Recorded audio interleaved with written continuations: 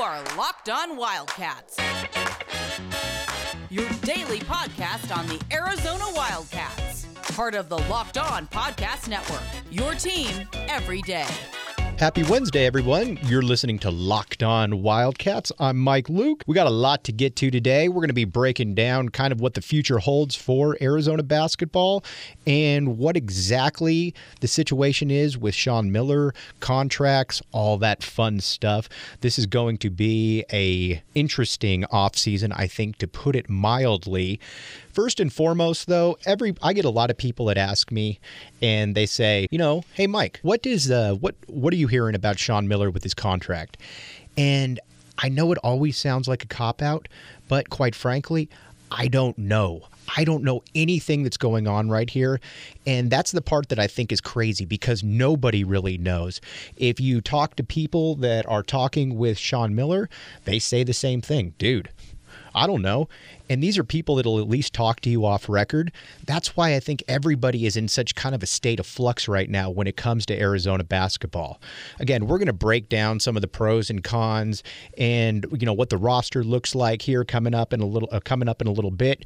John Brogan will be joining me again, but there really isn't a template to be able to go forward here because nobody has any idea, good or bad, what this administration and what the athletic department is up to. Because if Sean Miller doesn't know, generally, really nobody is going to know. Now, I think a lot of people are saying, how could a coach not know? He's got 1 year left on his contract, but this isn't your normal offseason. This is a coach that's having to deal with an IARP investigation. You've already imposed the self ban for the NCAA tournament, the Pac-12 tournament, so that's an issue right there.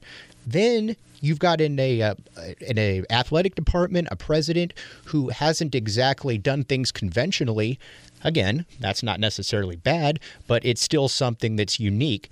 That's how Arizona ended up with a guy like Jedd Fisch, who could be fantastic. Nobody really knows, but he certainly wasn't the guy who was on the top of a lot of people's leaderboards. That's for sure. Now, I would imagine we're going to know something here in the next couple days, and I've laid out my case as to what I think that Arizona should do going forward.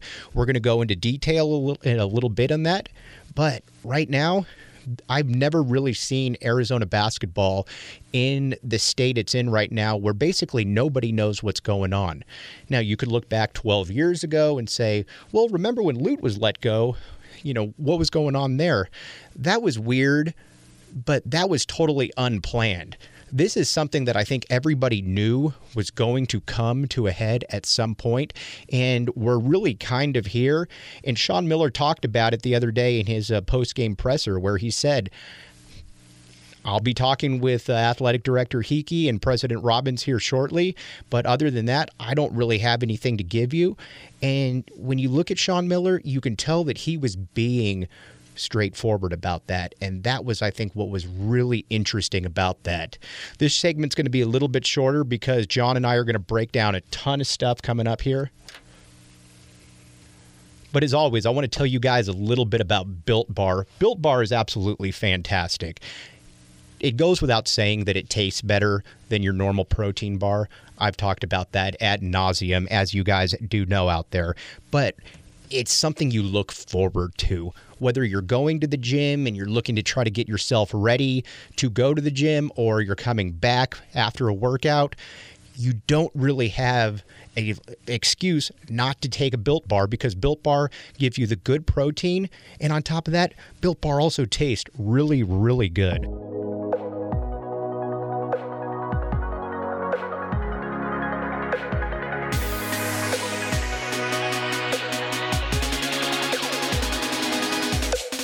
Welcome into Locked On Wildcats. Hope you guys are all having a great Wednesday. I'm Mike Luke, joined by John Brogan. The big talking points for basically everybody that is an Arizona basketball fan is, what do you do with Sean Miller? And there's basically, I'd say there's three schools of thought here. That one is the Jason Scheer thought that basically you extend him as long as he wants, you give him as much money as he wants, and you know what, and you ride this one as long as Sean Miller wants to be here. Then there's another one that says, Arizona hasn't really been relevant at the highest level in 4 years. I think Arizona should move on. Then there's another one that says he's got another year on his contract. Let him play that one out, and then Arizona can figure it out from there. All of these have pros. All of these have cons to them. But when you look at how Arizona has closed off this season right now, it seems to me that Arizona was playing better ball and that Arizona was starting to get it to a certain extent that we hadn't seen earlier in the year. Again, I was never all in either way, but I look at everything right now and I look at how this team played under Miller and the fact that he still has these guys' attention. And I think it's kind of hard to pull the rug under it from this point. I'm not saying that I'm extending him a ton of years, but I think it's difficult in this day and age not to bring him back with the way that this team played towards the end of the season, Brogan. Yeah, and I think if you're Arizona and you say this offseason, we're going to pull the plug on Sean Miller, then I think you have to assume that the fan base, the boosters, everybody who kind of matters is okay with a 3 to 5 year reset. Because here's what's going to happen. You don't have, first of all, who are you going to hire, right? We've talked about this a bunch. There isn't any marquee names out there. The only name out there that matters right now is John Beilein. And, you know, who knows? He'll have his choice of job. Who knows if Arizona takes, if he even gets back into coaching. Secondly, you probably have a mass exodus of players. Because in this is different. Because these guys can all be, James Akinjo can go wherever he wants. Azuolas Tubelis is going to be able to go wherever he wants. Ben Mathurin can go wherever he wants, and there's not going to be anything stopping them because obviously the transfer rules are different now. Right. And so now you've got a new coach who probably isn't the biggest name, who doesn't carry that type of recognition on the recruiting circles and things like that. Then you've got the pending review board out there and their decision if it's a 1 year postseason ban, no postseason ban. Apparently South Carolina got away scot-free. Right. I mean, probation and some reductions, which is basically which doesn't matter on the wrist, right? So in my opinion, that's the 3 year minimum reset because your recruiting takes a huge hit. Next year, you're going to be maybe similar to what Miller was in his first year when he replaced. You got a lot of moving part. You got some leftover pieces. Maybe you get a couple guys coming back, but it's not going to be a good team. And Miller had a fortunate kind of turn of events because he was able to get Solomon Hill and Momo Jones and Derek Williams with that first class. Kevin Parham. Yeah, that jump-started. Otherwise, he might have been on a 3 year type of rebuild. So if you get rid of Miller this offseason, I think you have to be comfortable saying, hey, we just want to wipe our hands clean, and we know we're probably not going to be relevant for another 3 to 5 years. I don't think that's an option, by the way. The second thing is you let him play under his contract 1 more year. He's going to make $3.5 million. There's no way he's leaving for that. He's going to coach. And we need to state that. There are people out there that say, well, he'll leave. I don't buy that for a second. Nobody walks away from $3.5 million. No matter what, especially when your prospects as your employment prospects aren't as optimistic, right? Because if Sean Miller, let's say he quit and forfeited his money, there's no team is going to hire him for at least a couple years, minimum, right? Maybe he winds up being Rick Pitino, who's back at Iona. Maybe you might get James of Madison type job, but you're not getting that top 25 Power 5 job. It's just not happening. And you're not even getting the James Madison job right away. That's a year or two away, right? Because you still got to see what happens with the review. The assistant coach at South Carolina got like a 10 or 12 year show cause. Right. And so you got to wait for that stuff before Miller can even apply for a job. So him leaving, I don't think is really a possibility. I also don't.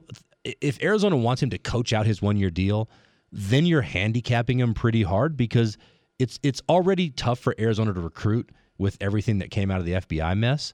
But it's even harder for a coach to go out there and sell parents and sell kids on, hey, come to Arizona. I'm here for at least a year, hopefully more, but maybe not. No parent, no kid's gonna go for that unless you're a top 5 kid who's a sure one and done, and you were just gonna go to Arizona anyway. So that kind of brings me to what I think is the only realistic option, which is you have to extend him to some extent, whether it's 2 years, 3 years. I don't think you do something crazy like 5 years, but I think Arizona has to be very careful here, and I think they've got to get some sort of leverage towards a buyout as a safety net in the extension, whether it's no buyout, whether it's, hey, it's $1 million, it's inconsequential. Any booster would be happy, or any booster that matters would be happy to pay. And that way they've got a little bit of leverage because of the position that Sean Miller kind of has the program in. Yeah, and you can't really, well, why did you extend this guy? Now, if you've got somebody like Scott True behind the scenes that says, hey, dude, I want to come to Arizona, that obviously changes things. Right. But I don't know that that's really the picture right now, because you've got the IARP that you've got to deal with. I almost say AARP every single Right. time. You've got that you've got to deal with. You've also got a roster and a program that's kind of in flux right now. This isn't your traditional program right now, because nobody quite knows who's running things. Most people think the president's running things. The athletic director is involved, but he's I'm one of those guys. Right, for sure, right. And that he's basically running things right there. So it's just kind of a weird situation all the way around. And I hate to use this term, because I think it's really a cop-out and it's basically a way to avoid making a decision. But I think extending him 2 years with a next to no buyout is the proper use of kicking the can down the road right there to see what you actually have. Now, if I didn't think there was any potential here, you've got to make that move. And if this team had gone, 11-17 or whatever the case is, I think it's difficult to sit here and say that, another year. And Arizona fans are tired of hearing just one more year. But even though they're tired of hearing that refrain, I still think, though, that in this situation, it's probably the most realistic course of action at this stage. Yeah, and you have to be careful with college basketball, because it's not just as simple as we're Arizona, we'll get rid of our coach, and we'll be good. UCLA is the perfect example of that, because UCLA went from John Wooden through a whole series of coaches. They got real relevant with Ben Howland and then fell off again. And then they're sort of relevant with Cronin. We don't really know yet. The only times you were really dominant at any stage post-Wooden was Jim Herrick and with Ben Howland. Yeah. And you've got a lot of filler in between. And UCLA is far more of a brand or a staple, blue blood, right, than Arizona is. So I think Arizona fan is a little, I don't know what the right word is. I don't want to say arrogant, but Arizona is at a kind of a place, a crossing point where things could go really good, they could go really bad. And I think, in my mind, what makes sense is give Miller a couple more years, let this review process work its way out, really get a solid lay of the land, and then figure out what your next step is. I don't think now's the right time to make that committed next step, because Arizona could easily not be relevant for another 10 years if things go, if they get the wrong bounce, for instance. I've talked to you guys a lot about Rock Auto and about how it's made my parents' life a little bit more effective. Let's talk about betonline.ag. I know quite a few people that are into gambling, not necessarily my parents, but a guy that I'm talking with right now, John Brogan. He likes placing a bet from time to time. Nothing too big, but he's always looking at the lines. And he messaged me the other day, and because I got him onto betonline.ag, and he said, man, this site's fantastic. You go on here, and I've got bets for basically everything. It's essentially a bettor's paradise there, Brogan. Yeah. Giannis Antetokounmpo over 31.5 points today. That's the kind of stuff you're looking at right there. And you know what's great about it? I didn't even tell him that I was going to talk about that. He already knew. But that's the great thing about betonline.ag. Give it a look. Come back with us, and we are going to talk a little bit about the future of Arizona hoops, being that we do kind of have a roster idea right now about who's back on the team, what exactly that looks like, and how they're going to stack up in the conference. You're listening to Locked On Wildcats.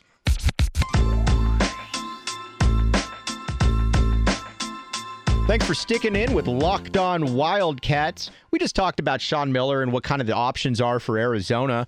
But let's talk now a little bit about the nitty-gritty of who's on this roster and where this team's going to go from here.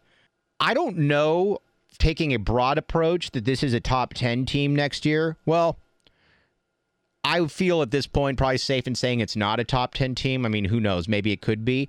But this is, I feel, very confident in saying this is a top 20 to top 15 team, assuming everybody comes back. I don't know that Arizona is going to be bringing in a major new transfer or anything like that. But the starting lineup is essentially set, I think. And if your starting lineup is something of the effect of James Akinjo, Kerr Kriisa, Benedict Mathurin, Azuolas Tubelis, Jordan Brown / Christian Coloco. Again, that's not a top 10 team, but that's a top 15-ish team and a team that feels like it could compete for a Pac-12 title. Yeah, and I'm a little more bullish on Arizona next year. I think they can push that top 10 kind of barrier, with the caveat of, hey, it's COVID season and Connor Gillespie could come back to Villanova for his 9th season. Right. And so there's a lot of moving parts. But, yeah, if that's your starting 5 and then you get anything off the bench at all, I think that's a no-brainer top 25 team. Mm-hmm. I think it's one of the 2 or 3 best teams in the pack, depending on what UCLA does next year. But like you said, if we're just looking ahead a little bit, and not everything is clairvoyant, obviously, but it feels kind of like a 3-team league next year because Arizona should be good, Oregon should be good. I think UCLA is at the stage where they're always going to be good. Yeah. But ASU is going to stink. I don't think SC is going to be very good. Heck, we were talking about it the other day on the phone. I think Washington State is maybe going to be the 4th best team in the conference. Yeah. And it's crazy to say that, but I think there's a legitimate possibility of that. Yeah, every team in the conference loses major production next year, with the exception of the 3 teams we named at the top. And then Washington State, if Isaac Bonton returns, they return everybody. And they were already a fit, as Arizona fans know, they were already a fit for a lot of teams this year. So I think it's a pretty foregone conclusion. Arizona's a top 3 team next year. I don't think anything changes that. Whether or not they're 1, 2, or 3, I think will depend on what type of development you get. Because there's a lot of pieces that could look a lot different next year than they do this year, given that there's a bunch of freshmen. I think the player that is really going to decide the future next year for Arizona is going to be Benedict Mathurin, your wing. And the reason I say that is that, again, we've talked ad nauseum about James Akinjo. He's an all-conference caliber point guard. Not sure he's an All-American, but I feel very comfortable in saying he'll be about as good as any point guard in the conference next year.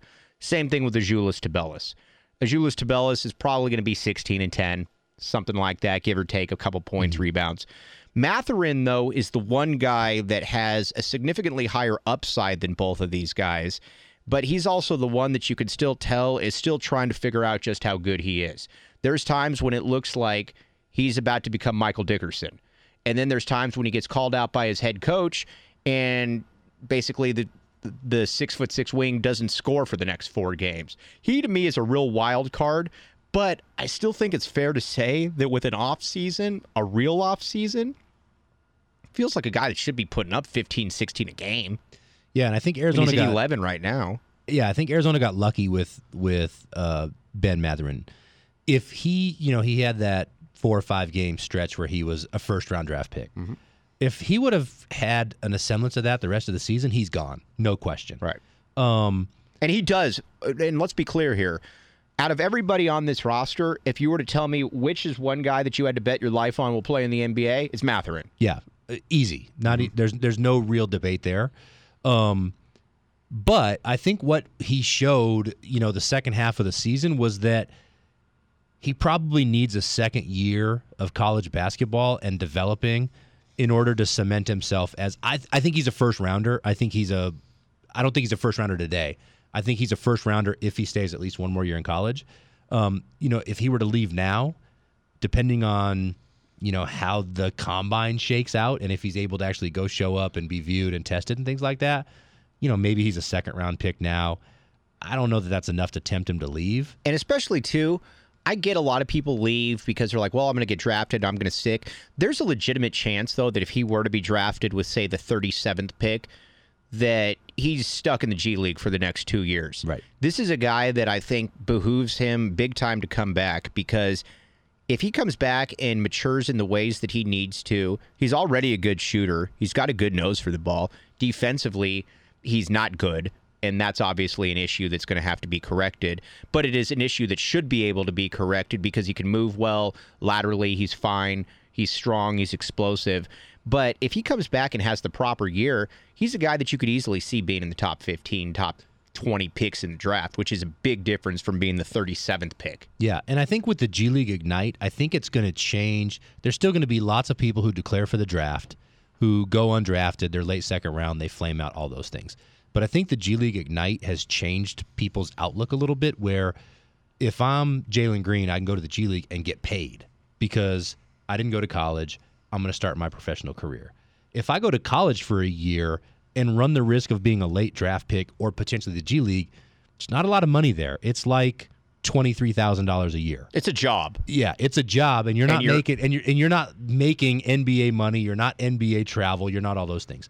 So I think it gives you the idea of, all right, if I'm a G leaguer, I'm going to go out of high school and I'm going to try to get Jalen Green money because that's real money to start. If I'm a college player and I'm not sure I'm going to get drafted, and I don't mind being in college, right? There's different, scenarios. Chance Comanche's the perfect example. Grant Jarrett. There's a million of them. With Mathurin, though, I think he's back more likely than not, and the offseason is going to be insane for him. I wouldn't be surprised if he's 15, 16 a game. Would you agree that he is, and briefly because we're up against a break, would you agree that he is the difference, though, that he is the real wild card between being good and being really good? Yeah, I think without Mathurin on the team, they're a top 25 team, but they're at the very back end of that. With Mathurin, that's how they make the push at top 10. He's John Brogan, and I'm Mike Luke. Thanks for tuning in to Locked On Wildcats.